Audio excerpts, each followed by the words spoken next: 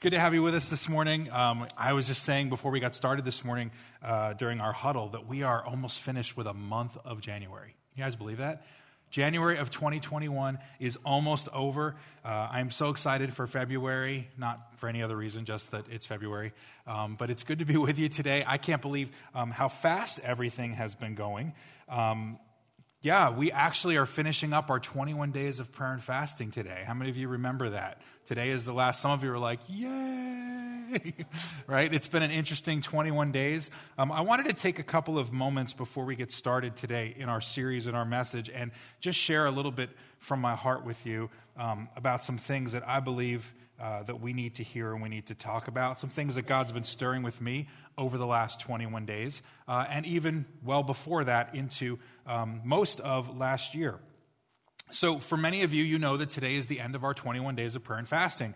And every year, I use this time to reflect on what God is doing in me and our church and our community. And I also look ahead to understand what I believe He's getting ready to do in our church, in our community, and in me as well. Some years it's been really easy for me to see what lies ahead. Other years it's been really difficult to do that.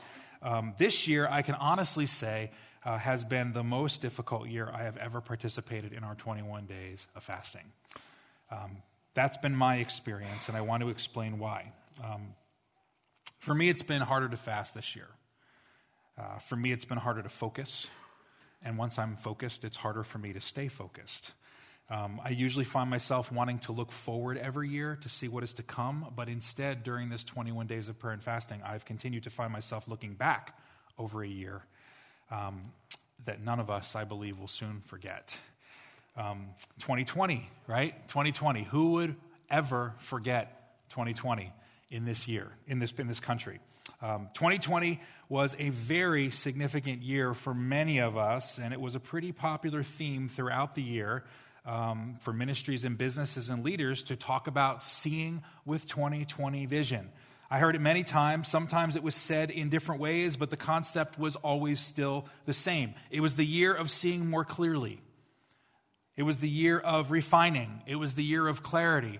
It was the year of focus. And we just had no idea what actually that really meant until we walked into it.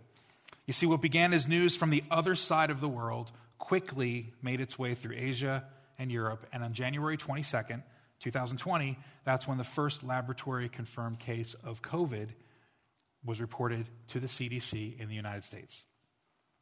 As we all remember, that event became a year that none of us are going to forget. In fact, 2020 has solidified its place in history as a year that we began to see things more clearly than we have ever seen before. What have you seen more clearly as a result of 2020? What have I seen more clearly as a result of 2020? Well, I'm going to share that for a few moments, not just as a person, but as a pastor, and I think it's important for us to talk about it just for a few moments. So what did we see more clearly in 2020? Well, we clearly saw the spread of a virus that infected 25 million people in our country and has killed over 400,000. We've clearly seen financial markets in turmoil, posting unprecedented gains and unprecedented losses. We've clearly seen economic hardship due to businesses closing or laying off workers. And in the name of health and in the name of safety, we've seen the elderly in retirement and nursing home facilities separated from their loved ones, having to resort to video chats or window visits. Some were forced to leave their loved ones alone in hospital rooms, and others had to endure the pain of holding a funeral service where almost no one attended. We've clearly seen a lot of pain in 2020. We've also seen a lot of fear. We've seen people become fearful of gathering, first in large settings, then smaller groups, and then for some, letting fear result in complete isolation. And if I could boil it down, I believe we've clearly seen a season where fear has gripped the hearts of some people in our country so much that they've chosen to abandon reason and they've chosen to abandon logic in an effort to preserve life, not realizing that by doing so, they have forgotten how to live. As a result, we've seen the love of many in this country grow cold. As the love has grown cold for people, we've seen a rise in violence, We've seen a rise in racial tensions in our country. We've seen a rise in intolerance, lawlessness, and hate, both in person and in the news, and I'll also add, especially online. We've seen division in marriages, division in families, division in friends, division in communities, and we've seen this both outside and within the walls of the church. Now, you may be sitting here this morning saying, why are you talking about that? Why are we talking about that this morning? And I'll tell you why. Because what's happening outside the walls of the church is happening inside the walls of our church. And I don't just mean Bridge. I mean the Christian church, the Church of Jesus Christ. And it's something we need to talk about. What we have seen are people that have left our church because I haven't said enough to speak in support of a political party or a candidate. We've seen others leave because I haven't said enough to speak out against a political party or a candidate. Some people have severed friendships or completely disconnected from our church because to them, a vote for the Republican platform can only be seen as a vote in favor of racism, homophobia, or hate. Others have severed relationships or completely disconnected from our church because to them, a vote for the Democratic platform can only be seen as a vote in favor of abortion, immorality, and embracing government tyranny. Then there's the never-ending tension that we endure around wearing masks. And how many of you are sick and tired of talking about masks? That's a good amen. You see, some believe wearing masks should be required, or people really don't love people. Other people believe wearing masks should be ignored, or else people don't really trust God. Some won't come to church because we don't require masks for the entire service.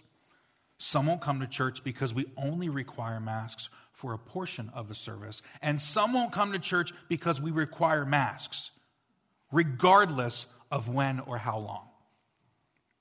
And then some have just given up on church. There was a research study this year that the Barna Institute did. And they revealed that since the beginning of this pandemic, 32% of practicing Christians say they have dropped out of church by no longer attending services either in person or online. For them, it's not about safety because you may see some of these people in the supermarket, in the malls, or in the home centers. And I know this because I have. You just won't see them as part of a church anymore. 32%. 32%. That is an alarming statistic, and here's why. Because we're losing sight of what the Church of Jesus Christ is all about. Hear me on this. We are losing sight of what the Church of Jesus Christ is all about. What is the Church of Jesus Christ all about? Some people think it's all about race. Everything right now is about race. Listen, I would never marginalize the struggles any of our brothers and sisters in Christ deal with and have had to face as a result of the racial divide in our country. It is a very real divide, and it requires our commitment to walk alongside them and to work towards solutions. We can't ignore this, but make no mistake, the Church of Jesus Christ is not first about racial equality. For others, everything has become about our constitutional freedoms. Let me be clear. I believe, I always have, and I always will, believe that we live in the greatest country our world has ever known. We've been founded on principles that claimed all men are created equal and are each endowed by our Creator with certain unalienable rights. Among them are life, liberty, and pursuit of happiness. But this is a freedom that we enjoy, and it is a freedom worth defending because of the great cost paid to secure it. But make no mistake, the Church of Jesus Christ is not first about our constitutional freedoms. For others, everything has become about themselves, their preferences, their comforts, their security, their opinions, their passion, or their own well-being. Of course, I don't believe we should be negligent in any of those things, in caring for our needs, but make no mistake, the Church of Jesus Christ is not and never will be first about ourselves. What is the Church of Jesus Christ about? The Church of Jesus Christ is about Jesus Christ. It is about Jesus Christ, about knowing Jesus Christ, about making him known to the world. And I'm sharing this because over this year, in the midst of all the pain we've wrestled with, yes, there is a bright side to this. There is a bright side to this, that God has given us great opportunity to see ourselves more clearly and how we see the need to be more like him and not like ourselves. Some have said the struggles of this last year have made people into what they are today. If it weren't for the struggles of this year, you wouldn't see people react the way they are. They've been changed as a result of this year. And in some way, I disagree. Because I think the challenges we've endured have simply allowed what's already inside of us to come to the surface. 2020 didn't make us fearful. It just revealed the fear that was in us. 2020 didn't make us arrogant. It just revealed the arrogance that was already in us. 2020 didn't make us complacent towards the things of God. It just gave us an excuse to do it. This is the truth. This is who we are. And this is why I believe one of the greatest opportunities in front of the church today is to see how God has opened our eyes to something greater than ourselves and to show us that it's not about you and I looking more like ourselves, but it's about an opportunity to look more like Jesus. For the Church of Jesus Christ and all Christians, listen, the most important thing we can do in our lives is to immerse ourselves in the Word of God. So it transforms our hearts by renewing our minds. And nothing else can do that in this world. Nothing else can sustain us in our broken world. When I talk to people about how they experience God or encounter God, sometimes I hear what sounds more like a progressive Christianity or a new age form of Christianity where God is everywhere. And I just listen and I just look and I just learn. And listen, if you've been part of our church for any period of time, you know that we believe in the power of the Holy Spirit and how he dwells in us and he's our counselor and he encourages us. But it can never take the place of knowing God's plan and knowing his word. And people have replaced many times the passion of knowing the word of God for the pleasure of experiencing him in the world around us. And it's dangerous. If we're not careful, it's dangerous. And this is why we began this series through the book of Romans. This is why I've been challenging you all to be rooted in the Word. But our series is called Rooted because it's not about our opinions or the current events of the week. It's about what God says to teach us to live a life that honors him in this world and for eternity. And this is what we're called to do. And if I can be really honest, that's why I'm a pastor. That's why I'm here today. I'm not here to find ways to please everyone or to make everyone get along. And to quote Pastor Rob, I don't care how you feel. I love that quote, man. Listen, I'm here to love you by teaching you the word and to showing you the word of God in action. That's my role. That's my place. It's not to endorse a political party or a candidate or to pacify everyone's whim or everyone's opinion. It is to teach the word of God, not just with my words, but to live it with my life and to challenge you and to encourage you to do the same.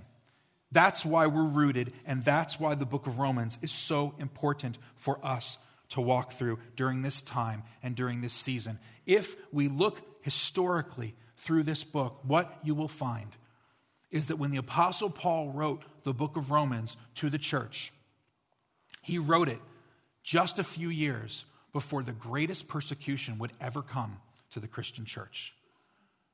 Think about that. He wrote it in a time where crucifixion was a commonplace, where the Romans would crucify people in the thousands in a government where they were oppressing the people around them in a tyrannical form of government. Paul writes to the church of Rome, not so that they can understand the best way for them to politically navigate this world, but to be reminded that their citizenship is not in the world around them, but their citizenship is the one in heaven.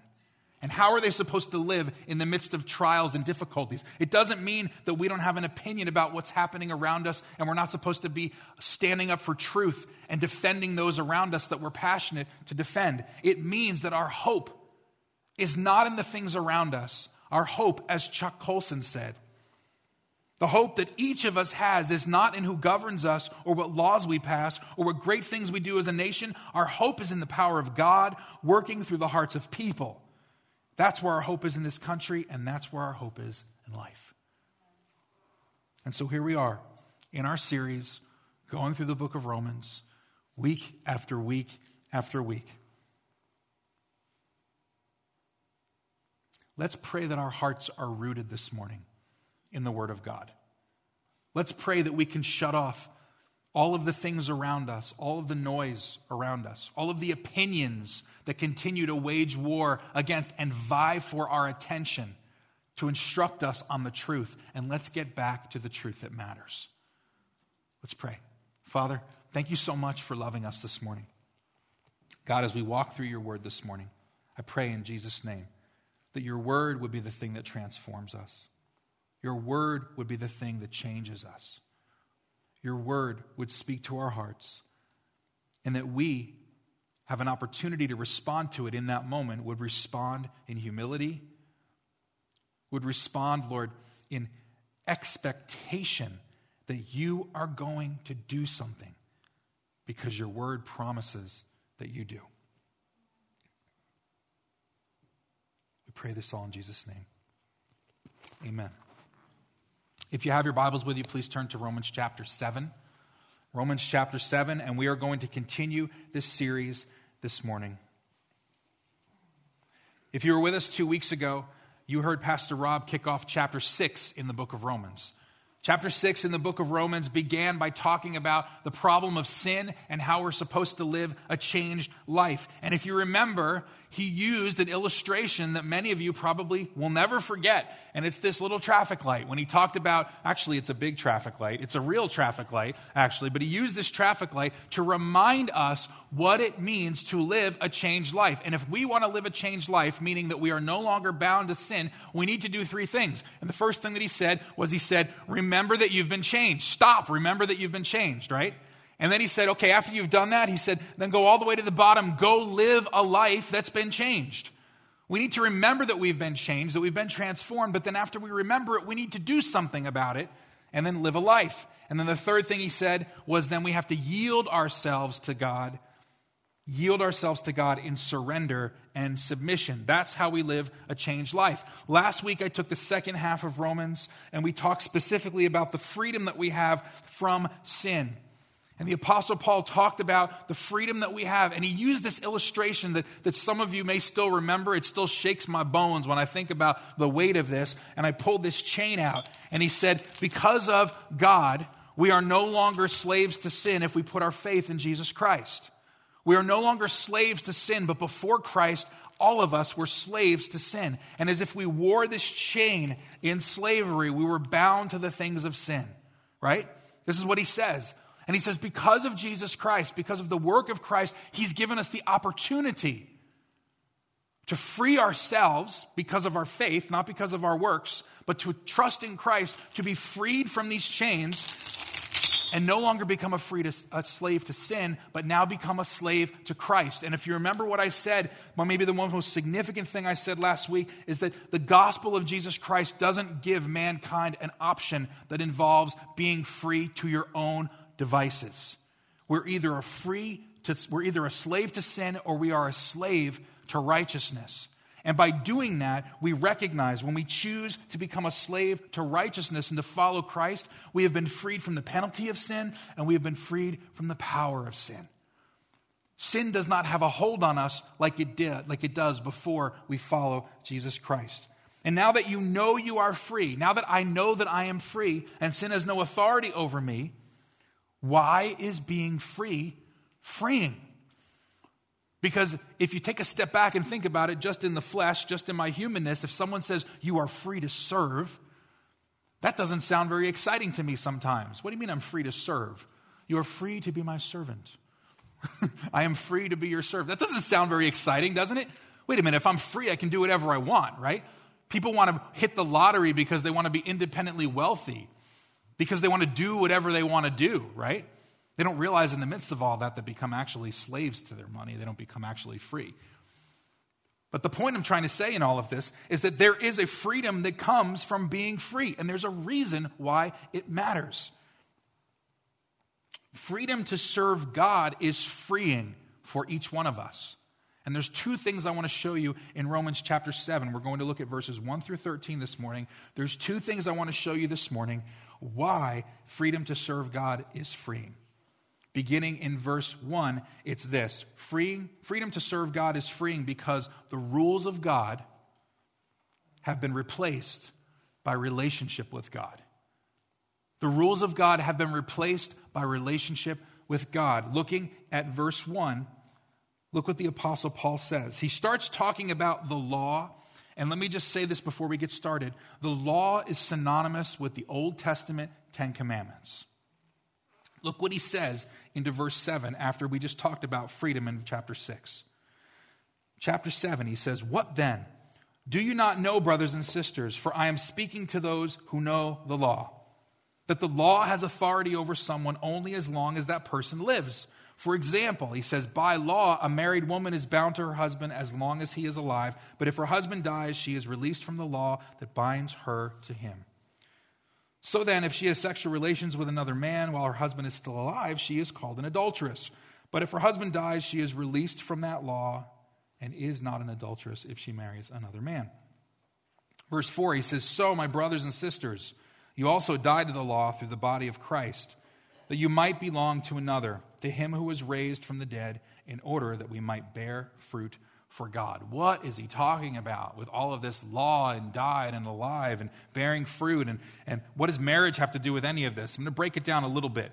When he talks about the law, he talks about the 10 Commandments. And the 10 Commandments, if you know anything about the Old Testament, was the situation where the nation of Israel came out of Egypt after 450 years of slavery. He brought them to Mount Sinai or Mount Horeb, and he gave them the 10 Commandments. Moses had the tablets, remember?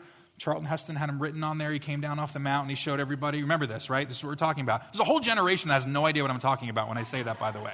I'm really dating myself as I continue to use that analogy. But everyone understands the tablets, okay? And he came down with the tablets, and there were 10 Commandments, and they were the laws of God. They were the laws of God that he was instructing his people that were living like slaves for over 400 plus years. And what he was telling them in his law is what matters to him. This is what you need to do to be in right relationship with me. He said, "You are my people" in Exodus chapter 20. But then he gives them the law. Then he gives them the rules. And he says, these rules are the things that you need to know matter to me. And by getting to know the rules, you also get to know me. And that applies to us in our own homes, right? I remember, and some of you know, many years ago, when Pastor Nick Acevedo was here at the church for a little while, before he went out to Cleveland with his wife to revitalize a church. When Nick was 19 years old, he came to live with my wife and I after he graduated high school. And he lived with us through his college years and during the summers, and he's become part of our family, so much so that he continues to razz me and send me texts about, bald people and, people gaining weight and everything, and he just thinks he's hysterical, but I can dish it out as much as he can dish it to me. But we have a good time. But I remember the first night he came to live with us. I sat down in our living room, on our couch, I printed out a little piece of paper, and these were house rules for him to live in our house. And that usually is a really fun experience for anyone to sit down and do. You know what I'm talking about? Hey, we really want you to come live with us. By the way, now that you're here, and your stuff is here, and your stuff is in the room, here are the rules. Here are the requirements for you to be here. He learned a lot about what mattered to us by looking at what those rules were. He understood what we valued because of what the rules were. This is exactly what God was telling his people. The law shows you what matters to me. And if you want to know what's important to God, look at his rules, look at his law. And in the Old Testament, the nation of Israel, the people of God, were bound to that law because following the law and the rules was their pathway to being godly. That was their pathway to being godly. They had to follow the rules and do the right things so that they would be approved by God. And Paul uses this analogy and says, this is why freedom is so important, you guys. Because just like in a marriage, where a spouse is bound to a spouse, once one of the partners dies, the obligation of the marriage is ended. Once the other partner dies, the obligation is ended, and that person who's still living has the freedom to go and marry another without committing any sin against their prior spouse. And Paul uses this analogy to say, just like that illustration, when Jesus came onto the scene and died on that cross, he killed our obligation to the law. Now, that doesn't mean that we're not supposed to follow the law. What he's saying, because Jesus said he didn't come to abolish the law. He came to what? Fulfill the law. So now we don't follow the law out of direct obligation. Now we can walk in the law because of the opportunity that Jesus gave us to know him and to know the Father. This is the beauty of what he's saying. The freedom that he's given us has replaced the rules of doing the right thing with the relationship of knowing Christ and knowing God the Father. Isn't that cool? That's what he's telling you, and that's what he's telling us. People need to hear this because so often Christianity is still related to rules. I don't want to go to church. I got to do this. I got to do that. I don't want to become a Christian. It means I have to let go of this and I have to let go of that. And if I don't do that, I'm wrong. Well, that might be true. If you don't do it, you're sinning. But Christianity has never been about what we do for our salvation. It's about what Jesus has done for us, right?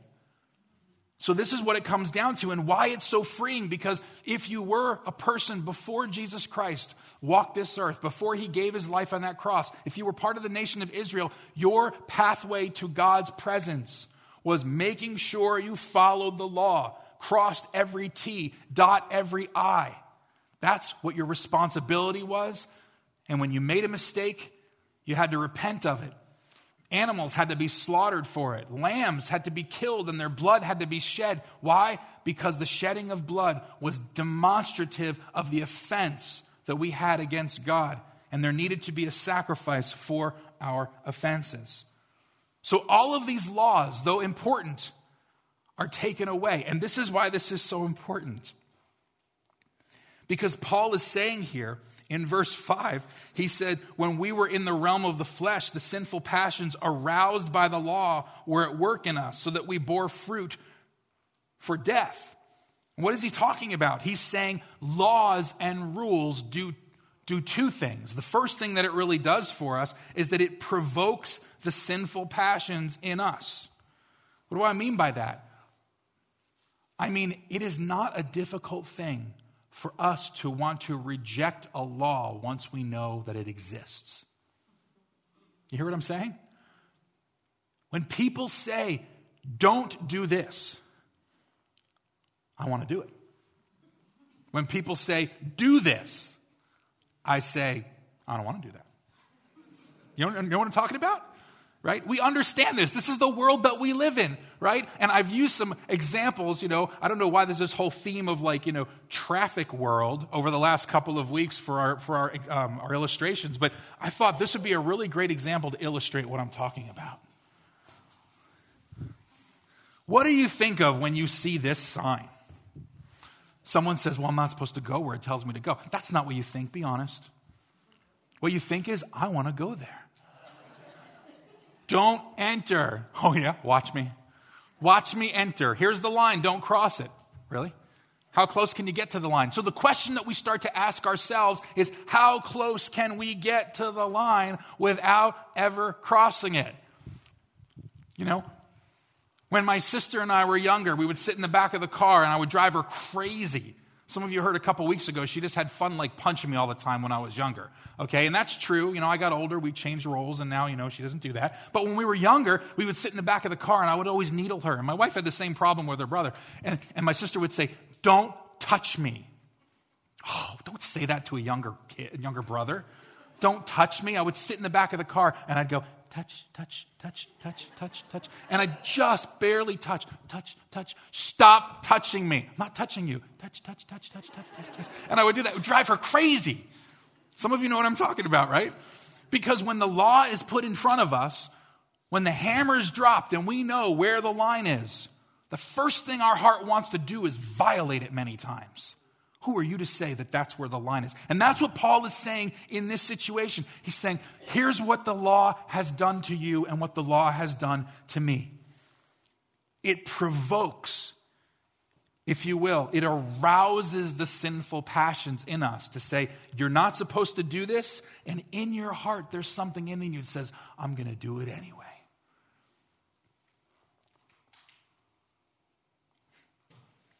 So he turns a corner and he says, that's how you feel. But now, by dying, he said, to what was once bound us, we've been released from the law so that we serve in the new way of the Spirit and not in the old way of the written code. What is he saying there? Guys, this is no longer about us following the rules. We will follow God's plan and God's rule, but it's not an obligation for us to do it. We now have, through the sacrifice of Jesus Christ, his death and his resurrection, an opportunity to serve him. And when we serve him, we get to do it. Our opportunity is to serve him, and the overflow of our life is to live for him. Not because we're required to do it, but because we get to do it. You see, before Christ did what he did, there was no opportunity for you and I to have right standing relationship with God. There was no way we could do that on our own. It was impossible for us to do it. The law was set in place to first show us what was in our hearts. And what's in our hearts without Jesus is not very good. And that's why he says freedom is freeing, because the rules were replaced by relationship with God. The second thing why freedom to serve God is freeing is because relationship overcomes the shame of disobeying the rules. In the second half of this passage, he says to us, the relationship overcomes the shame of disobeying the rules. Let me read beginning in verse 7. He says, what shall we say then? Is the law sinful? Certainly not. Think about what he's saying here. Wait, if the law reveals what's in our heart that's bad, does that mean the law is sinful? He says, no, it's not bad. Nevertheless, he said, I would not have known what sin was had it not been for the law. For I would not have known what coveting really was if the law had not said, you shall not covet. But sin, seizing the opportunity afforded by the commandment, produced in me every kind of coveting. For apart from the law, sin was dead. What is Paul saying? He's saying the law was never bad. God didn't create law and for us to conclude that it was a bad thing. No, the law and the rules that he gave us define and reveal sin to us. If there is no law, you do not know what the law is supposed to protect us from. How do we know what sin looks like if we don't understand the law? How do you know if you've sinned if there's no law to tell you what you violated? How do you know you've crossed the line if nothing shows you where the line actually is supposed to be? Getting back to our traffic signs. Do not enter says, this place is okay, and this place is not. And where do we want to go in our hearts? Oh, we want to go here and go, look what we did, right? If the sign's not here, we have no understanding of where truth is, where obedience is, and where disobedience is, because there's no marker. Many of you will get in your cars today and leave this place, and you'll drive down the road, and there'll be a big rectangular sign on the side of the road that says speed limit, and you'll say, I don't know what that is. What's going on? I don't know what that was. And some of you might get pulled over. I've known stories of some people in this church going home from church and getting tickets. I've heard those stories before. Where did you come from? I was at church. Did you know how fast you were going? Should I say yes or should I say no? There was no speed limit posted. Now we have GPS, and the GPS tells you what the speed limit is everywhere, right? And it even turns red when you're in the wrong place, right? Some of these tools, they say green, green, green, red, red, red, red. And you're like, whatever, keep on going. You know, I can go 3 miles an hour over the speed limit and no one's going to push me. No one's going to get me, right? Why? Because in our hearts, we see the line and we wonder how far over we can cross it before we get caught. And some of you are looking at me going like, man, you're speaking my language right now. But isn't this true? If there were no speed limits, you're not violating the law. There are places in this country you can go where there are no speed limits. There are places in this world you can go where the highways have no speed limits. And you're never going to get pulled over for driving too fast. Do you know why? Because there is no boundary on how fast you can go. Paul tells us in this situation, I would never have known what sin was had it not been for the law. And referring a little bit to what I said earlier when I started this morning about the condition of our country and what we've experienced, not just as a country, but also as a church, there is a movement in our country right now whose desire and calling is to remove absolute law. They're trying to erase the law and to make it a relative thing, not an absolute thing, so that it can blur the line between what is right and what is wrong. People are trying to shift. This movement is shifting across our country to say there is no absolute truth. Truth is whatever you think matters. Truth is whatever we think matters. And who are you to say they're wrong when they just believe differently from you? You hear what I'm saying? This is what's happening in our country. This is what's happening in our world around us, where people are saying, blur the lines of what truth looks like. Everyone's sign will look different and will be in different places. And who are you to say that that's right or wrong? You know what we're doing? We're going away from a God-centered morality and we're embracing a man-centered morality. Where the master of everything that we know is us, not God. Kind of sounds like the temptation in the garden, doesn't it? Oh, we can't eat of that fruit, Satan, or serpent, because God said if we do that, we'll die. And the serpent says, no, he knows you're not going to die. Lie. He knows when you eat of it, you're going to be just like him, knowing the difference between good and evil. This is the message that this world is telling us. You don't have to follow the principles and the rules of a God. You can follow your own, because you can be your own standard of moral truth. And this is where the church really is going to have to dig in and ask ourselves, what do we really believe? There will be people that have affiliated themselves with the Christian church for as long as they can possibly remember. And when this continues to move, and it's going to continue to move in this direction. Come on, you look over the last 30, 40 years. I remember going back just the last couple of weeks as we're digging through stuff in my basement and different songs and CDs that I had, going through, looking at the old songs and then listening to them through Spotify. The message that I've seen over the years are about moral corruption and just the difficulty in the world. It was nothing 30 or 40 years ago compared to what we deal with today. And it continues to move on this trajectory.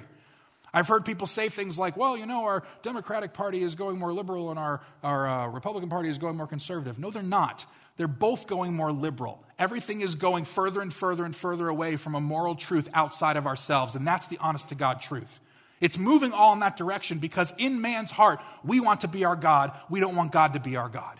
That's the problem of the sinful condition of man. And that's why the cross matters so much. Because Paul says the law was never bad. It just reveals what was already in our hearts.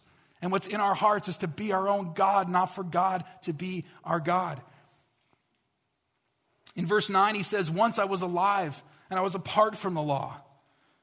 But when the commandment came, sin sprang to life.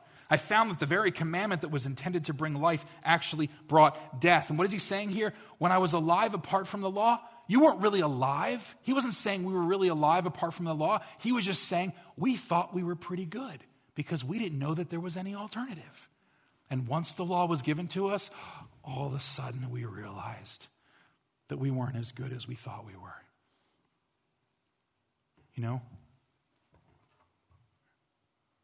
I don't know what kind of physical shape I'm really in until I go to my doctor. And they put me on that scale that must have like 15 or 20 extra pounds stuck on it somewhere.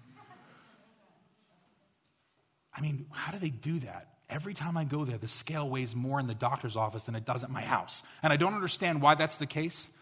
But regardless, I don't know how healthy I am.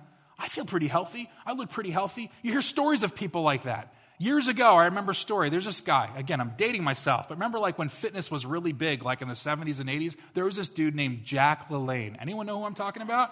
Look at you. Some of you are like, Jack who? Jack LaLanne. Jack of the Beanstalk? No, Jack LaLanne. He was like, Jack LaLanne was like fitness guru. This guy, like, he was like up until his like older years, he was like ripped and he was cut. Some of you know what I'm talking about? The dude died of a heart attack. True story. You would have looked at him and be like, he was like masters and like dead. Heart attack. Because what's going on the inside was never revealed by what's happening on the outside. You don't know how healthy you are. I don't know how healthy I am until I actually go to the doctor to have the assessment done. And spiritually, it's the exact same thing. He's saying, once I was alive apart from the law. Why? I thought I was better than I really was. But when the commandment came, sin sprang to life and I died. Oh, in humility, that's when I realized when the standard was set, how far away I was from the standard. Verse 10, I found that the very commandment that was intended to bring life actually brought death.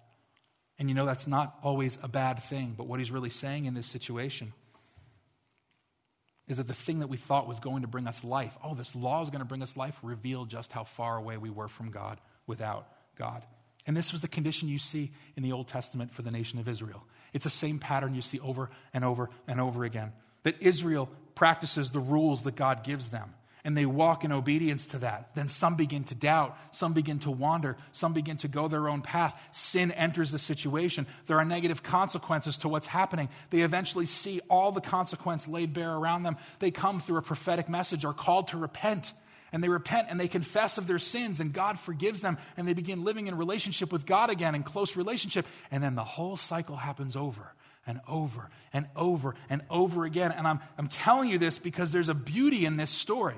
And the beauty in that story is that the whole purpose of that law, remember first I said was to reveal the sinful condition of ourselves. The second part of this law was to reveal to us that we are incapable of following it on our own.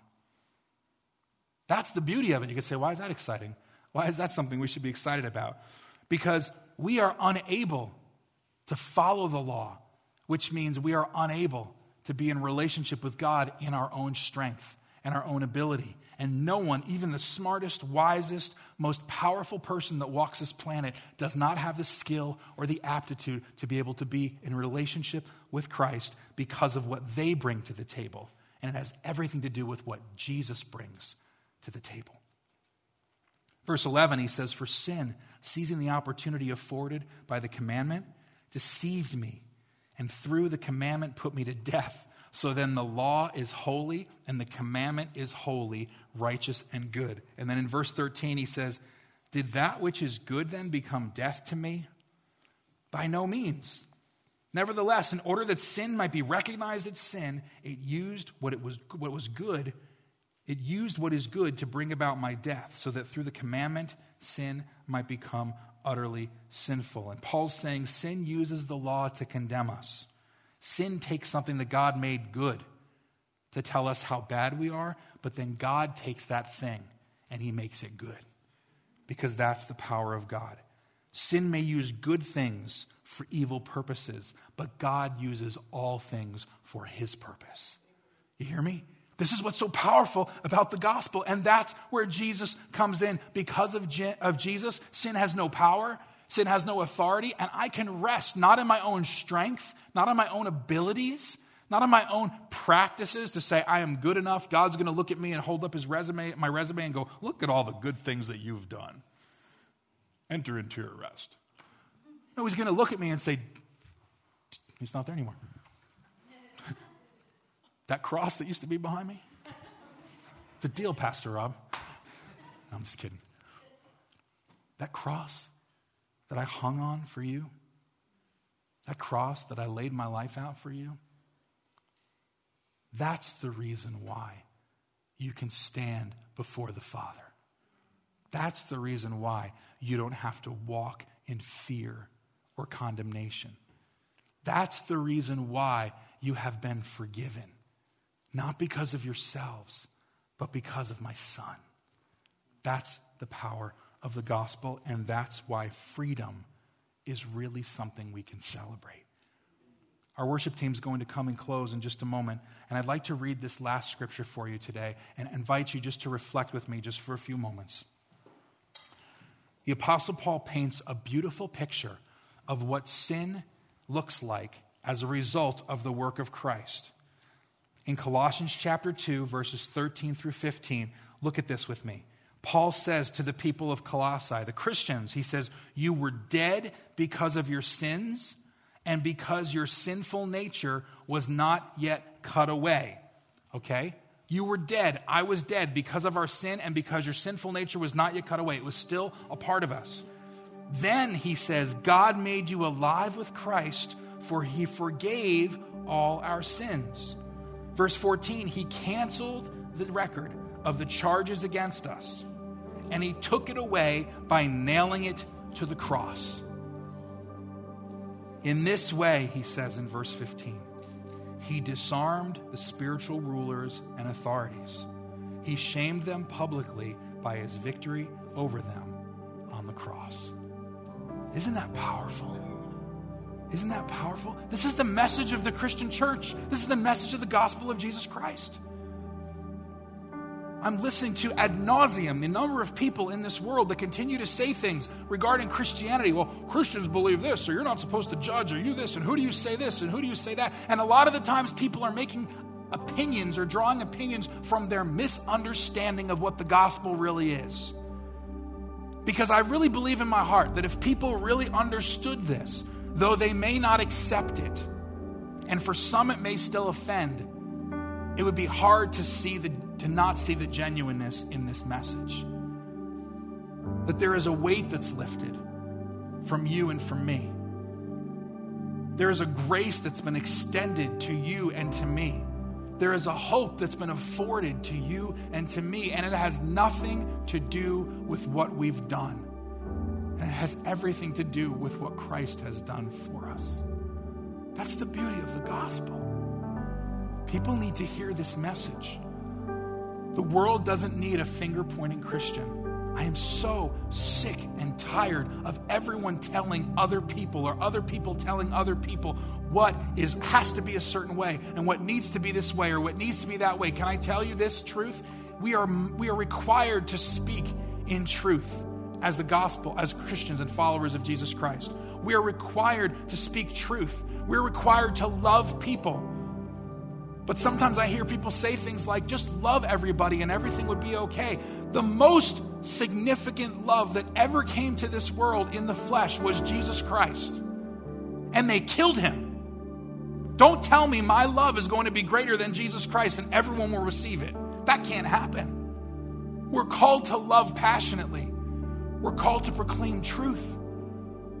But we're called to walk in an attitude of grace. Why? Because he died for us. We need to live for him. Our hands should never be clenched when we talk to those around us.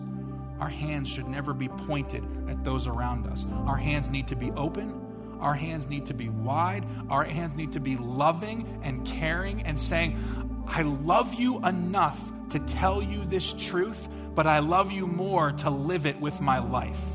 Anybody can say something to anyone. But it's more about what we do and less about what we say. No one cares what we say if they don't see it lived in our own lives. So may our hearts be open. May our hands of truth and grace be extended to the world around us. Because can I tell you, I can't predict what our future looks like in this world. What I can say is that evil will continue to grow and move. This is what Jesus said in the return of the King. When he comes back, he says, as it was in the days of Noah, so it will be at the coming of the return of the Son of Man. What were the days of Noah? If you go back to Genesis 6, you can say every inclination of the heart of man was evil, except for one righteous, and his name was Noah. We're moving in this direction. And as the darkness continues to try to overcome and to deceive people, and to cause the church to divide against the church, and people have been taking the bait to do this, can I challenge you this morning to walk in the freedom of Jesus Christ, to live with a spirit of love and grace, and extend hands of love and compassion to other people. Don't avoid speaking truth, but make sure what you speak is demonstrated by how you live. Otherwise, your words mean nothing. Otherwise, my words mean absolutely nothing. because we have a message everyone needs to hear. And it's the message that Jesus Christ came and sin is defeated, and through him and him alone, we can overcome. Amen? Would you take a few moments and bow your head? The worship team's going to lead us in this song as we close. And I've said in other weeks, I'm going to say again to you this morning, you can stand with us and you can participate. You can stay seated and pray. It doesn't matter what your response is here in this room. What matters is your heart response to God. That Jesus Christ came and brought salvation to you and I. And through his work, we can stand and say, we overcome this morning by the blood of the Lamb and the word of our testimony. So God, we come before you today and we pray that this freedom that you've afforded us would be lived out, not just in what we say, but in how we do. Thank you, God, for your sacrifice. We pray, Lord, that you would speak to each one of our hearts today. In Jesus' name.